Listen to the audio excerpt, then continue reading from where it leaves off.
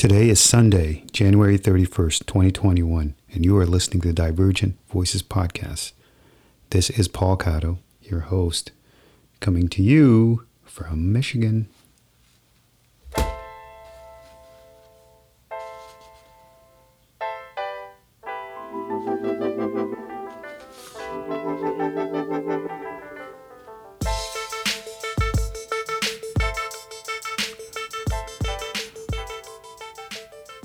Well, hello, this is Paul, and this is Paul Cotto, coming to you from, like I said, Michigan. And it's been a while. I have no good reason for why I don't do more podcasts, other than the fact that I always get sidetracked, and for some reason I just don't do it. I need to do it more often. Again, I just do this for myself. Really just... I don't know if people are listening or not, but it really doesn't matter. To me, it's just all about putting my own feelings on this format. So, but I've been, as I started earlier, I did my first one on Obama's book, The Promised Land. I've done the first chapter. I said I'm going to go through as I'm going through the whole book, and I have read. I've gone through chapter 2. I made a point of this of actually, if I don't do a podcast on that particular chapter, I can't read the next chapter. Okay. So I'm dying to read the next chapter. And so, I got to do this podcast. I'm just going to put it down so that I can actually go ahead and go to the next one. The first section of his book, he calls the bet. So we're still in the bet, really. And, anyway, some things that I found very, very interesting about some of the things he said. And some of this is kind of personal, in that it really just relates to me and how I kind of interpret some of the things he's doing. For example, here's a sentence he talks about. One in the first part of the second chapter, he says, and by the way, the name of the book is A Promised Land. So I quote from his book. "And I thought about my mother and sister alone in that hospital, and me not there, so busy with my grand pursuits. I knew I could never get that moment back. On top of my sorrow, I felt a great shame." You know, that to me was just a little sentence that basically really resonated with me, in the fact that my mother, a couple of years ago, actually, I just had a feeling she was on her deathbed, and it was a hassle to get, I had to buy a plane ticket because my mom was in Nigeria at that time, and I had to, number one, scrounge up enough money to buy the plane ticket, and number two, to go back and see her, because I knew she was pretty much on her deathbed. So, but I am so glad I look back at it now, and I am so glad I did, because when my mom did pass away, I felt like I had, there was just a kind of, I don't know how to even describe it. I don't want to say relief, because relief is really not the right word.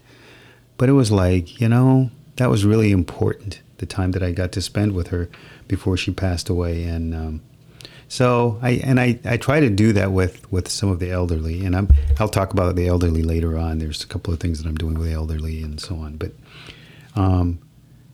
sometimes we think it's such a hassle. Like my mother-in-law right now, she's 80, I think 88, something like that, right? So she's getting up there and stuff. So, I try to make a point. We try to make a point of seeing her and visiting with her quite often, at least once a week or something like that. But, sometimes it takes that effort. But, you never really know when they're going to go. And and I don't ever want to have any regrets. So I kind of identified with Obama when he was talking about that, and his mom, and about the importance and the guilt that he felt for not going back to see her. Anyway, the second part, he actually goes on to begin talking about when he started being a community organizer, and some of the things that he was thinking and going through. And here's a sentence here. "What everyone in Springfield understood was that 90% of the time the voters back home weren't paying attention." And I think to all the stuff that we've got going in the States right now, all the, storming the Capitol and all this other stuff, It's like, are we really paying attention to what is really happening out there? I mean, I don't know. Sometimes I just feel like, I don't know that we are. If we did, well, how come people don't understand how wrong some of that stuff is? So, and in another sense, he talks about, I didn't need to convince my constituents. The people I needed to engage and persuade, they lived somewhere else. Okay, he was talking about making change. He wanted he wanted some funding for one of the programs he wanted to start. But at the same time, it's like, so he goes in and he makes this passionate speech to the people there and everything else. And he's thinking to himself, these are not the people that need to hear this, because this is for them. But at the same time, it's like they're not the ones that are able to make that change. So I read a little bit more. By the end of my second session, I could feel the atmosphere of the Capitol weighing on me, the futility of being in the minority, the cynicism of so many of my colleagues worn like a badge of honor. Okay, these long-time politicians that have been there, it kind of becomes kind of a thing for them. You've got, and here's an advice. Here's advice he received from one of the politicians that's been there for a while. And he says to Obama, remember Obama at this time, he's kind of fresh out. He has all these ideologies and all these things that he wants to accomplish. And this old-time political guy comes up to him and he says, "You've got to stop beating your head against the wall, Barack. The key to surviving this place is understanding that it's a business, like selling cars or the dry cleaner down the street. You start believing it's more than that, it'll drive you crazy." Wow. All right. So I can understand how somebody would say that. But at the same time, it's like, is this the reason we're kind of stuck where we are? Where we all become so cynical that we can't get beyond that? So that kind of resonated with me. Okay, I also like this part where he talks about resilience. When talking to young people about politics, I sometimes offer this story as an objective lesson of what not to do. Usually I throw in a postscript describing how a few months after my loss, he had just lost an election. A friend of mine, worried that I had fallen into a funk, insisted that I join him at the 2000 Democratic National Convention in L.A. "You need to get back on the horse," he said. But when I landed at LAX and tried to rent a car, I was turned down because my American Express card was over its limit. I managed to get myself to the Staples Center, but then learned that the credential my friend had secured for me didn't allow entry to the convention floor, which left me to haplessly circle the perimeter and watch the festivities on mounted TV screens. Finally, after an awkward episode later that evening, in which my friend couldn't get me into a party he was attending, I took a cab to the hotel, slept on the couch in his suite, and then flew back to Chicago just as Al Gore was accepting the nomination. And he says, "It's a funny story, especially in light of where I ultimately ended up. It speaks. I tell my audience to the unpredictable nature of politics and the necessity for resilience." Okay, so I guess sometimes things just don't go our way, but I think persistence. That's what I get out of that particular sentence.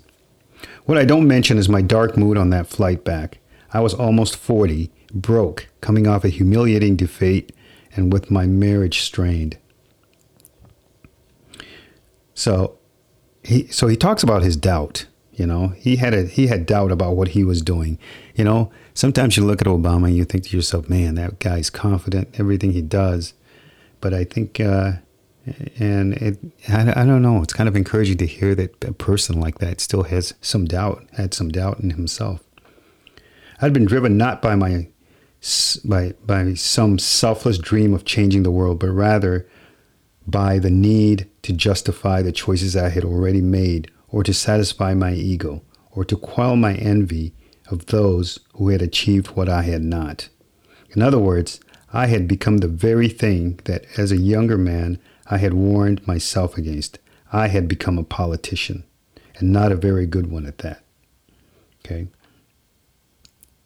So I think the thing that I get out of that is I think if we're doing something, if I'm doing something, I need to start thinking to myself, all right, I must consistently ask myself, what is my motivation?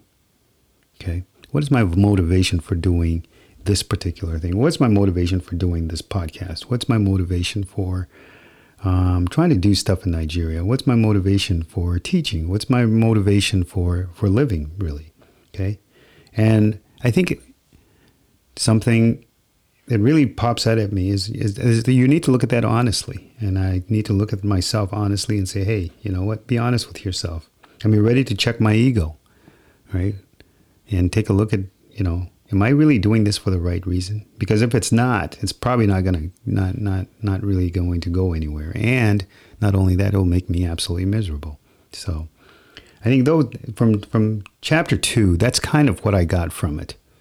Right? He's still developing. He's still thinking. He's just getting into politics. He's not sure of himself. He's got a wife that he's got to take care of, and kids and everything else, and all the things that come along with that. But so he's asking the question at this point. So I think it's a really cool book. I really do, and my son picked it up the other day too, and he's read the whole thing. He told me so. It's really, really a good book. All right, so I'll stop there for today, and I'll try to get to chapter 3 quicker than I got to this. And but there's so much going on still in the world, and man, I don't know. Anyway, we'll talk about that at another time. All right. Thank you, and we will talk to you next time. Bye.